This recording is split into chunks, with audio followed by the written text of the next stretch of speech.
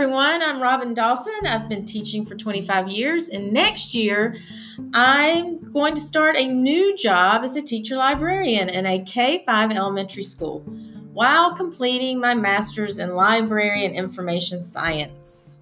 I also have an adorable 2-year-old daughter named Olive, so life is always full of surprises and a little crazy at times. This podcast is to address the topics that are new to me and hopefully other students in the Library and Information Science program or librarians new in the field. I hope you enjoy the journey and learning with me.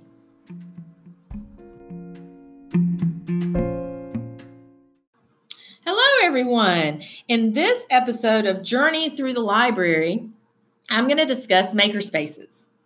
My question was, makerspaces in the library, a waste of space or an interactive extension of reference services?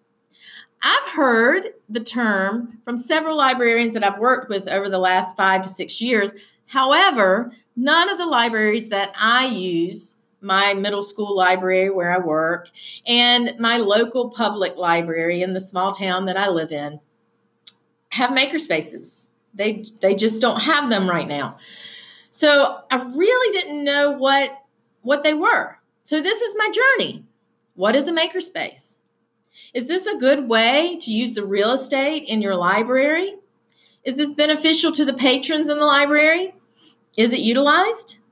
How would this look in a school library for my setting, for my new job that I'm going to start next year?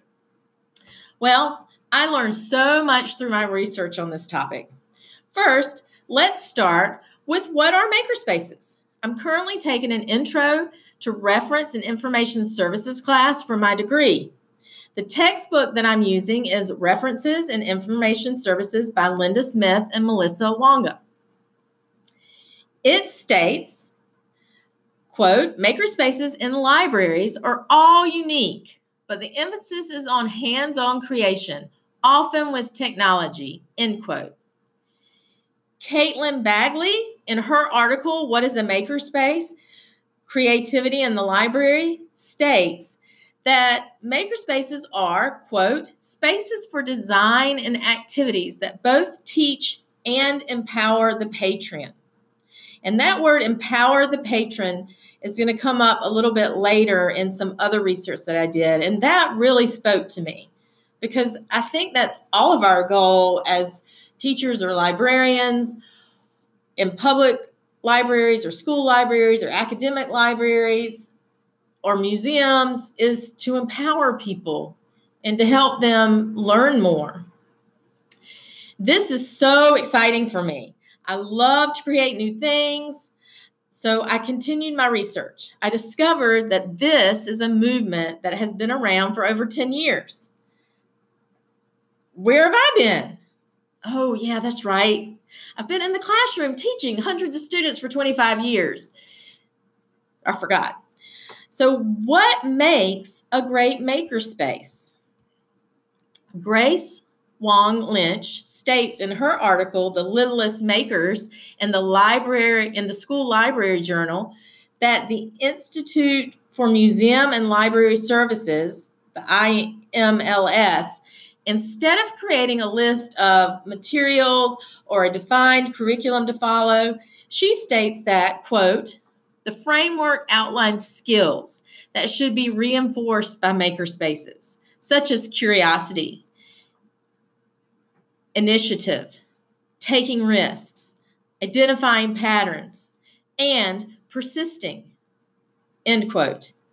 She goes on to explain libraries and museums need, quote, to consider their own community's needs when developing makerspaces, end quote. So you need to know who your patrons are. You need to know who your community is, what their interests are, and what their needs are. Very important when developing these makerspaces. So then Lauren Barek describes makerspaces as a place to, quote, give children a way to stretch and grow, particularly if they stay focused on the process and not the final project, end quote. She wrote this in her article, Plan a Great Makerspace. She continues to explain that you need to, quote, plan before you play, end quote, which is extremely important for having successful makerspaces. Knowing your audience, knowing the needs of the community, and bringing those things to them so that they actually utilize what you have created for them. She continues, the editor-in-chief of the School Library Journal, who is Rebecca Miller, states in the May 2018 issue in her article, Make It Matter, quote, the application in schools and libraries has evolved rapidly, becoming more complex and holistic, and embracing both high and low tech. I think this is exciting to get to know your patrons and create a space for them to feel empowered in their own process and their learning. I just can't wait. Can't wait to get my hands on my new space and my new job. So, what types of libraries or spaces utilize makerspaces? That's my next question. So, through my research, I discovered that museums, school libraries in elementary, middle, and high school, also public libraries, and even academic libraries in secondary education settings. This was a huge surprise to me. I just thought that it would be public libraries and school libraries, but they're popping up everywhere. And some libraries even have mobile vans that take them out into the community. Some are doing kiosks in malls for people to come in and do a makerspace. The library has a small kiosk. They also are having makerspaces in boxes, so teachers can take them back to their classroom and have the students use them. Or they can be sent home so that the parents and the family can get involved in the makerspaces. So it's all so exciting to me that it's just limitless. It's limitless of what you can come up with to reach out to touch the patrons that you serve. So what are the benefits of makerspaces to the patrons? In the article, Maker Grows Up by Grace Wong Lynch discusses Thomas Parker's work on makerspaces and states, quote, Thomas interviewed more than 100 manufacturers, parents, teachers, and civic leaders. I don't need people to run machines, employers told him, end quote. And this is beginning of the next quote, I need people to solve problems. When things go wrong, end quote. This goes back to what Lynch discussed in her article, The Littlest Makers, that maker spaces facilitate curiosity, perseverance, cooperations, seeing possibilities, and solving problems. These skills make great employees. In the article, Making the Difference by Marva Hinton, she interviewed several students who have had experiences with makerspaces. It helped them realize what careers they would like to pursue after high school. One of the students stated, quote, they are also learning life skills they can carry into adulthood. Another student said, I could create something of value. I had something to offer, end quote.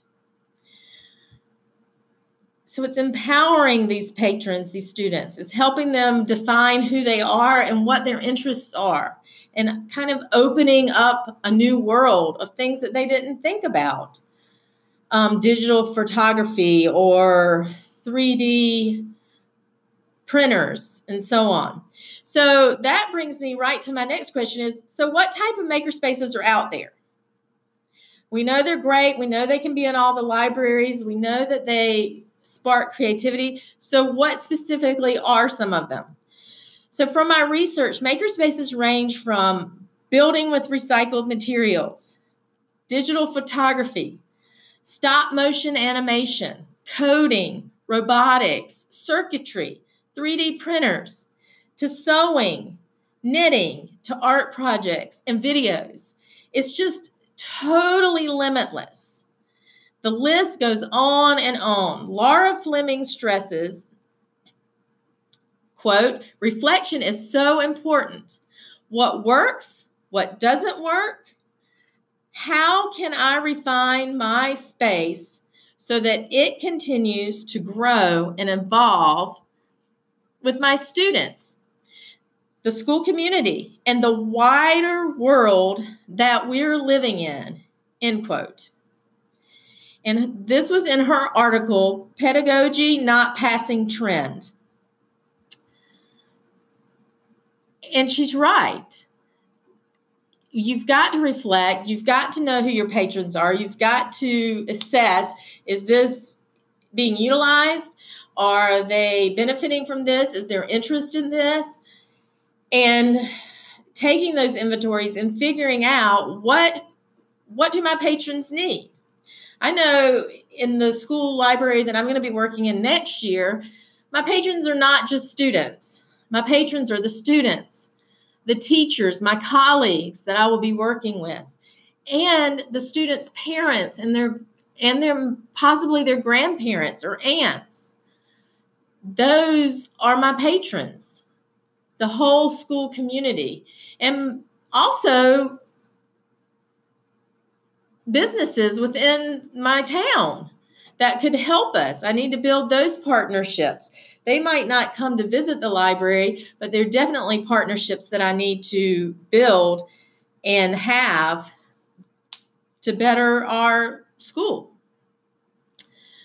So in conclusion, of all of my reading and research, I see that makerspaces, when done right, considering the community that you serve, can be wonderful, sometimes life-changing experiences.